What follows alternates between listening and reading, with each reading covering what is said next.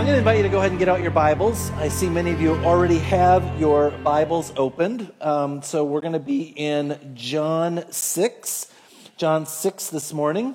And so you can either have your Bible, or you can have your devotional that I know many of you have, or you can have it open on your cellular mobile device. John 6, beginning with verse 1. John 6, beginning with verse 1. Let us pray. Heavenly Father, we thank you because you are a God indeed who meets us. Your mercies are new every morning. And Lord, as we sang about this morning, great is your faithfulness. Great is your faithfulness in the midst of our struggles. Great is your faithfulness in the midst of uncertainties. Great is your faithfulness, Lord, in the midst of troubles and trials and tribulations. Great is your faithfulness in the midst of all that's going on in our minds and in our hearts and in our lives and in this world today. Great is your faithfulness. And now, God, may the words of my mouth, the meditations of all of our hearts be acceptable in your sight. For you are indeed our rock and our Redeemer. Amen. Well, on a Sunday morning in 1851, a Sunday morning much like how we are gathered today, a 40-year-old woman with 7 children was seated in that congregation. Harriet Beecher Stowe, in the midst of, the sermon, at some point in time in the service, she had a vision. She had a vision of a slave person being beaten to death. And she left church that Sunday morning so distraught, she didn't quite know what to do. And so she went home, she picked up a pen, she started writing. And not long after, Uncle Tom's Cabin became published. In fact, it was 170 years ago this week that Uncle Tom's Cabin was published. Now, the original print was only 5,000 copies. And the crazy thing is, those 5,000 copies sold out in a matter of 2 days. Now, you need to know that even today, if someone sells 5,000 copies of any book, that puts them in the top 3%. I mean, what they had going here, what Harriet Beecher Stowe had going, was something really incredible. And you couldn't buy this book in the South. It was a banned book. Then they went on to sell 300,000 copies, and they went fast. Some have even argued that Uncle Tom's Cabin has had more influence in American society and culture, only second to the Bible in terms of life transformation. It's been said that when Abraham Lincoln met Harriet Beecher Stowe a few years later, he put out his hand and he said, "So you're the woman, the little woman, who started this great big war." Just a small act of faith, picking up a pen and starting to write. On November 5th, 1872, a woman by the name of Susan B. Anthony walked into a polling place and voted in a presidential election. She was promptly arrested and put in jail. And she would spend the next 50 years of her life fighting for the woman's right to vote. She never lived to see the 19th Amendment. But again, a small act of courage, a small act of faith has transformed our society. On December 1st, 1955, a seamstress by the name of Rosa Parks boarded the Cleveland Avenue bus. And when she was asked to get up and move, she said, "I'll pass." She too, of course, was arrested. Later, she said, people said that I was just tired from a long day of work. She said, "I wasn't tired. I was tired of giving in." A small act of courage, conviction, has transformed our nation, and I think even the world. I share with you these 3 stories this morning about little things, about small things, small acts of faith, small acts of courage that have led to transformation, incredible transformation. And this, of course, is the story of loaves and fishes, of Jesus taking something so small, something so tiny, and doing something so great, so incredible, something far beyond people's imaginations.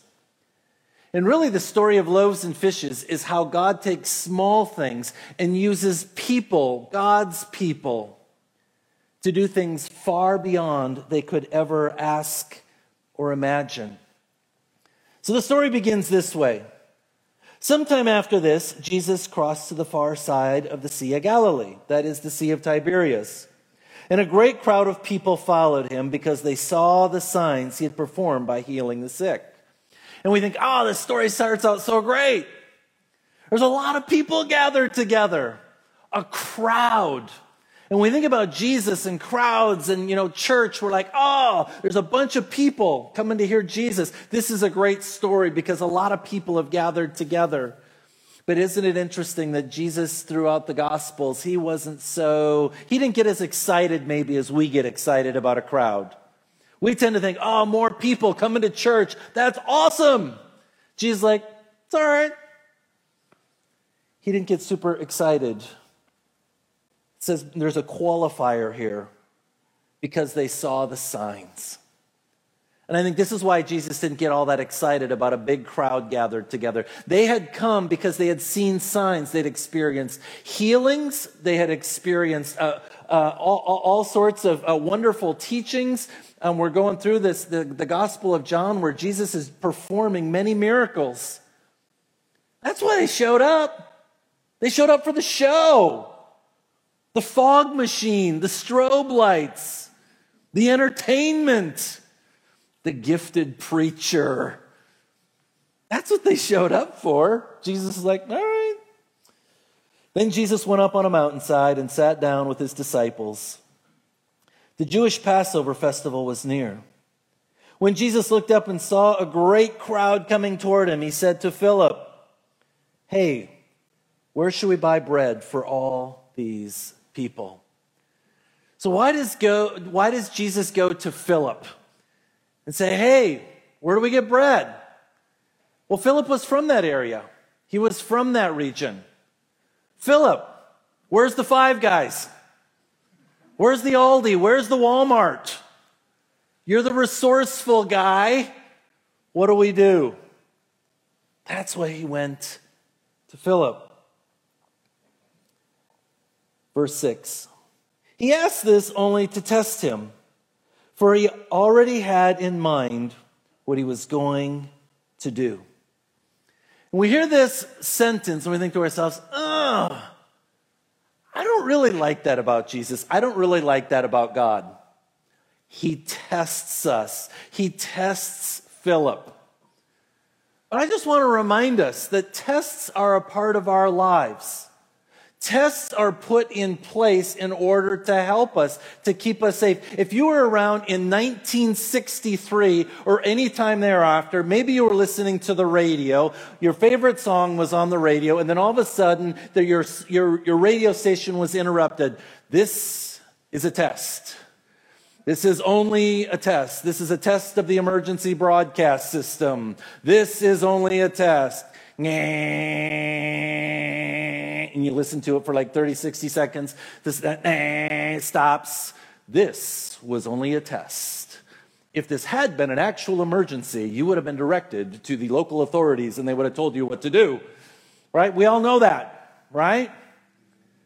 Why do they do that? Why did they interrupt our favorite song? Because the test was meant to help us.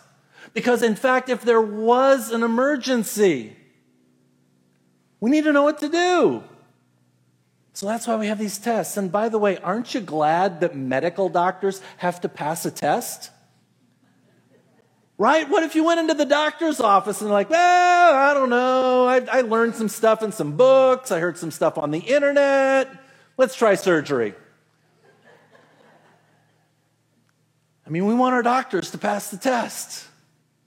Don't you want your accountant who's doing your taxes to having pass the test of some competency? I think that's a good idea. You'd end up in jail. Or aren't you glad those insurance people have to take those tests? Some of you have explained to me these insurance tests many times. I still have no idea what they are. But I know some of you have passed a test and you've gotten to go to places like Hawaii because you passed a test. Congratulations, I'm happy for you. We didn't have that in seminary. But I'm glad you understand the stuff you understand in the insurance world. But you had to pass a test. A test shows competence. A test shows knowledge. A test shows an opportunity for all of us to grow. And so Jesus offers Philip a test, a way for him to step into his knowledge. Hey, Philip, do you believe who I say I am? Do you think I can do what I can do? It's not to try and fail him. It's to help him to grow. And that's what happens whenever Jesus offers us a test. Philip responds, and Philip answered him, "It would take more than a half year's wages to buy enough bread for each one to have a bite." I love Philip. He's a pragmatic. He's a practical guy. You know any practical people? People are just like, okay, I did the math. I counted it up. Not going to work, Jesus. But Jesus has set up a situation here. You know, someone once said, when God wants to do something really great, it begins with a difficult situation. But when God wants to do something truly amazing, he begins with an impossible situation. And that's what this is. This is an impossible situation. It cannot happen. There's all those people. And Philip, remember, Philip's from around there. The food court's not big enough. It's not going to hold all these people, whether it's 5,000, 10,000, 15,000, probably not even 1,000. It just wasn't going to happen. And I think it's also interesting that Philip's response is so pragmatic, because Philip was also at the water to wine whole situation, right? So you would think Philip has already witnessed some miracles, and Jesus comes to him and says, hey, we have an opportunity. Let's do something. And you would have thought Philip would have been like, well, he could turn water into wine. I wonder what he's going to do. Why didn't he say, hey, Jesus, I think you should do something really cool here? Nope, not Philip. He goes right to pragmatic, right to practical. We don't have enough. We're going to need about $25,000 to feed all these people. We don't have that kind of change on us. Later on, as Jesus is getting ready to go to the cross, he's having a meal with his disciples. And he has this great conversation. He says, hey, guys, I'm leaving. I'm going away. But when I go away, I'm coming back to bring you with me. And Thomas is like, no, we don't get it. We don't understand. I doubt it, right? And Philip was there. And Philip says, show us the Father, and then we will believe. He's that pragmatic guy. Do you know somebody that's just like, if I can see Jesus, then I'll believe in Jesus? That's Philip. He needs to see it with his own eyes. And on that day, he's like, I need to see it to believe it. It's not going to work. Another of his disciples, Andrew, Simon Peter's brother, spoke up. Here is a boy with 5 small barley loaves and 2 small fish. But how far will they go among so many? That little boy, and Andrew said, we've got some stuff that's really small. I wonder if we put that in the hands of Jesus, what he could do. Isn't that true that sometimes the littlest things in the hands of Jesus can do so much? A pen in the hand of Harriet. A little bit of time in Susan's life. a little bit of conviction in Rosa's life. These small acts lead to something so great. And so Andrew and this boy, they come to Jesus and they're like, this is all we got. We're just going to give it to you and see what happens. See, I think there's really two attitudes when it relates to what we've got, when it relates to our stuff, when it relates to our possessions, when it relates to our resources. The first attitude is what's mine is mine. I mean, this is the American, mindset, right? I earned it. It's mine. Whether it's your stuff, your money, whatever. What's mine is mine. And then there's another attitude.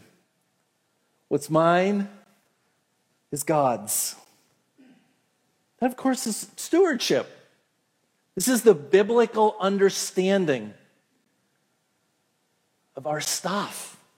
What's mine actually belongs to God. And when I put God's stuff in God's hands, He can do greater things. Jesus said, have the people sit down. There was plenty of grass in that place, and they sat down. About 5,000 men were there. Then Jesus took the loaves, gave thanks, and distributed to those who were seated as much as they wanted. He did the same with the fish.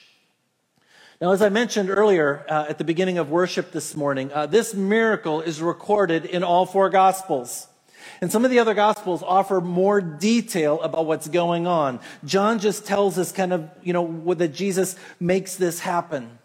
But what the Gospel of Matthew tells us is that Jesus actually gave the bread and the fish first to the disciples, and then the disciples passed this out, performed the miracle.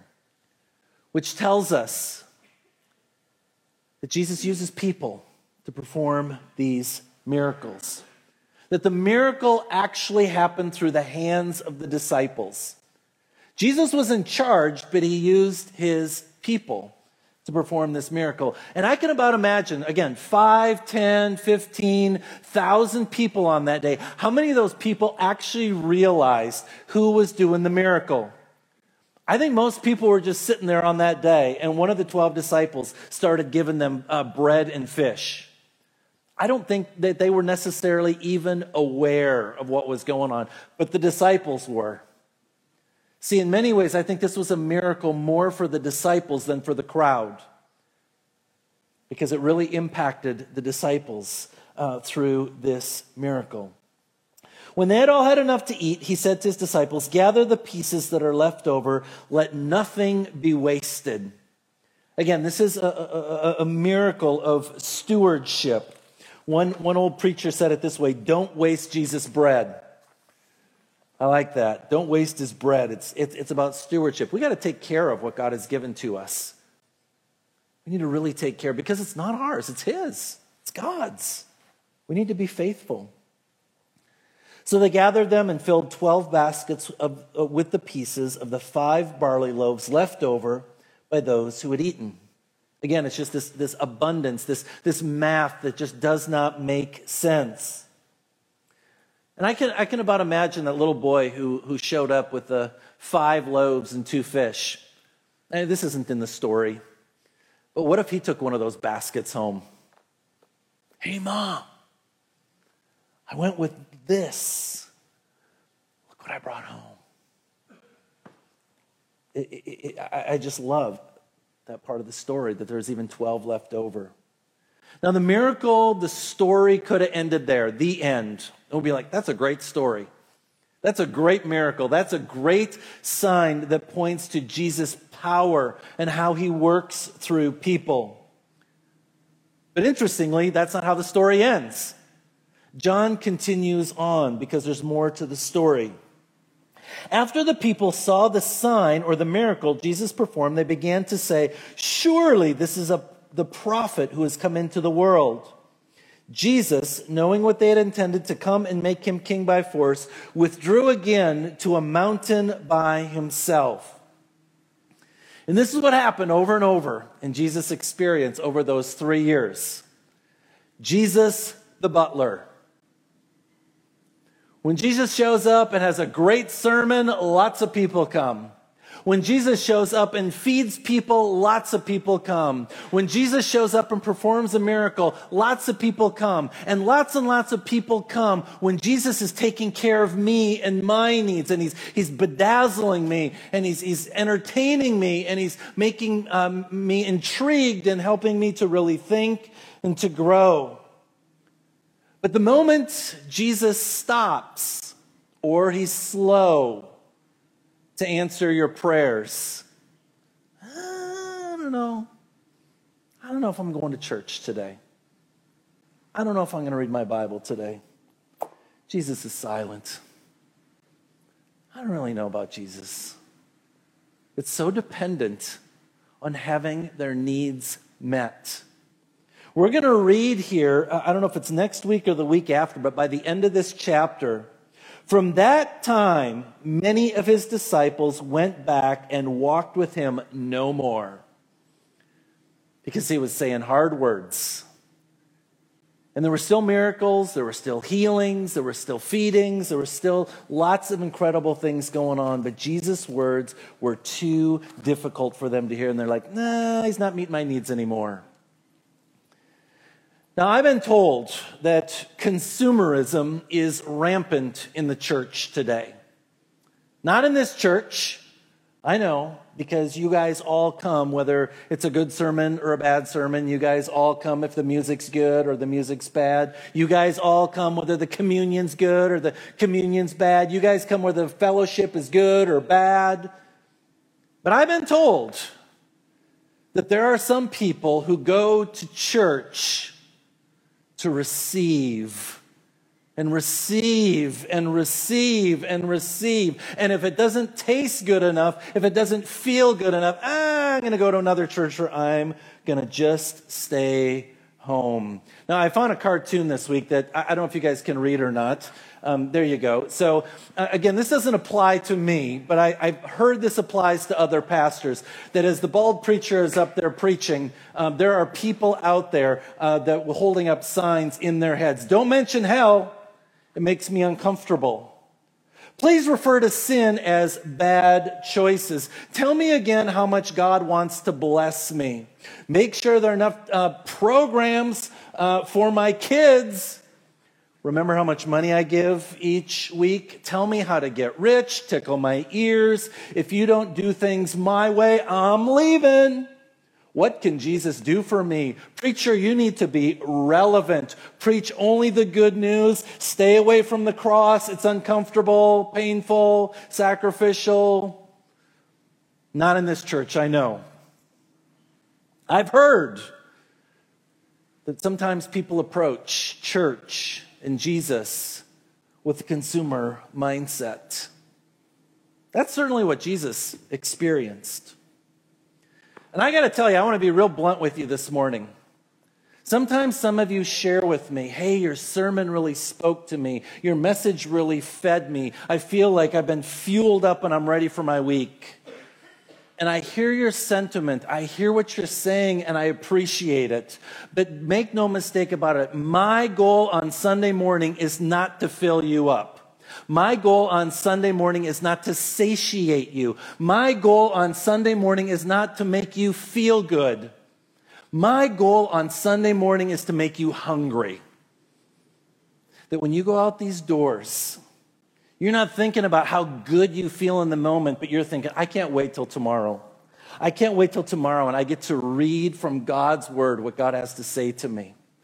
That you just become hungrier and hungrier and hungrier. I'm going to share a story with you. This past week, I sat down with a member of our congregation, and just having coffee. It's what I do. Many of you know that's what I do, is I just have coffee with so many of you, and I love it. And so as we're having coffee, I says, hey, how are things going? How's your daily devotion going? And this person who grew up Catholic said, and those of you who maybe grew up Catholic or know people that grew up Catholic, this whole Bible reading thing is kind of a new thing, right? Yeah. And so, this person read through the Bible last year, first time in their life. They're reading through the Gospel of John this year. And I said, how's your Bible reading going? They said, I got to tell you, it's not enough. Really? It's not enough. Tell me about that. I just want to read more. I just want more of God's word. And I got to tell you, that just made my heart so full. I was so overjoyed that this was a person who's become hungry for God's word. That's my goal for all of you. Not that you come on Sunday. I'm happy that you come here on Sunday morning. I'm happy the ways in which you serve. I'm happy the ways that you live out your faith. But what really makes me happy, what really makes my heart full, is when you are so hungry and you're digging into God's word and your prayer life is rich and you're talking to people about Jesus and you're just like, I was talking to this non-Christian, this non-believer, and I was into this dilemma. It's just like, oh, you're so hungry. I want to make you hungry. I want you to walk out these doors and be so hungry. When evening came, his disciples went down to the lake where they got into a boat and set off across the lake for Capernaum. By now it was dark and Jesus had not yet joined them. A strong wind was blowing and the waters grew rough. How many of you know that even when you're walking with Jesus, the waters can be rough? The storms around us. Happened for the disciples too. Welcome to life. When they had rowed about 3 or 4 miles, they saw Jesus approaching the boat, walking on the water, and they were frightened. But he said to them, "It is I, don't be afraid." Then they were willing to take him into the boat. And immediately the boat reached the shore where they were heading. Remember the first test in this story? Hey, Phil, where are we going to get food? I think Philip failed the test. But I think this time around, the disciples passed the test because it says they allowed him into the boat. And you might be thinking, of course they allowed him into the boat. He's Jesus. But how often in your own life or in the lives of other people that you know, they're going through a storm. I want Jesus. I don't need Jesus. I'm mad at Jesus. I don't even believe Jesus exists. He's right there, but they don't let him in the boat. But in this moment, they allowed him into the boat. See, I think we have a dilemma. All of us have a dilemma as we go through life. And I think our dilemma is simply this, as we think about the story of loaves and fishes. And it's simply this: I don't have enough. I'm not adequate enough. I'm not skilled enough. I don't have enough resources. I don't have enough. In fact, some of you, as I talk about, 5 loaves and 2 small fishes, you're like, yep, that's me. Not enough. Barely enough to feed me. I certainly don't have enough to share with anyone else. But here, what the story tells us today is that Jesus specializes in small things. This is perfect for Jesus. You don't have to have enough. You just have to know what you have, and put it into the hands of Jesus. See, I just know this by experience. Here's what I know. I'm not the smartest one in the room. I'm not even the smartest one in my own house. I'm just used to that. But I know I'm smarter than some other people. So I am. I'm also not the most talented person in the room. I'm not the most talented person in my own house. But I'm more talented, than some other people. And by the way, isn't it interesting when people come to you and share with you maybe how talented you are? You think to yourself, okay, I wasn't always that talented. Once upon a time, I was not comfortable standing in front of a group of people and preaching. Talent is developed through practice over and over and over. And some of you are really talented because you've worked really hard. Some of you are smart because you've worked really hard. You've taken a little bit and grown it. So I think there's hope for all of us as we think about what it means to have enough. What we need more than anything is not just the little bit that we've got, but it really is about willingness and availability. That's the gift that Andrew and the little boy brought. It was just their willingness. We're going to review. How many fish did the boy have? 2. How many pieces of bread? 5. How many fish did the boy give to Jesus? How many bread did the boy give to Jesus? 5. Now, I'm not a mathematician, but if my math is correct, he gave it all. See, oftentimes I think what we do is we're like, Jesus, here's a fish, here's a piece of bread. I'm just giving you a little part of me. The boy gave it all. And I think this is one of the most terrifying things for all of us, is to not just give Jesus a part of our lives, but to give Jesus our entire lives. Because notice what Jesus does. When he receives the bread and the fish, he gives it back. And he gives it back in abundance. So as long as you go through life, living you for you, or maybe giving Jesus a little bit, Jesus might add. Or if it's all about you, Jesus is not going to add.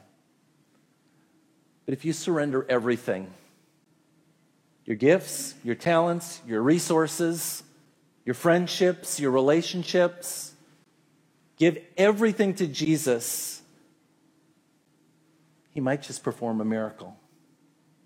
And he might perform a miracle far beyond anything that you could even imagine today. And I think that is the amazing part of this story of how Jesus multiplies the very things in our lives that we're like, it's so small. Jesus says, I can make it big. But you got to give it to me. Let us pray.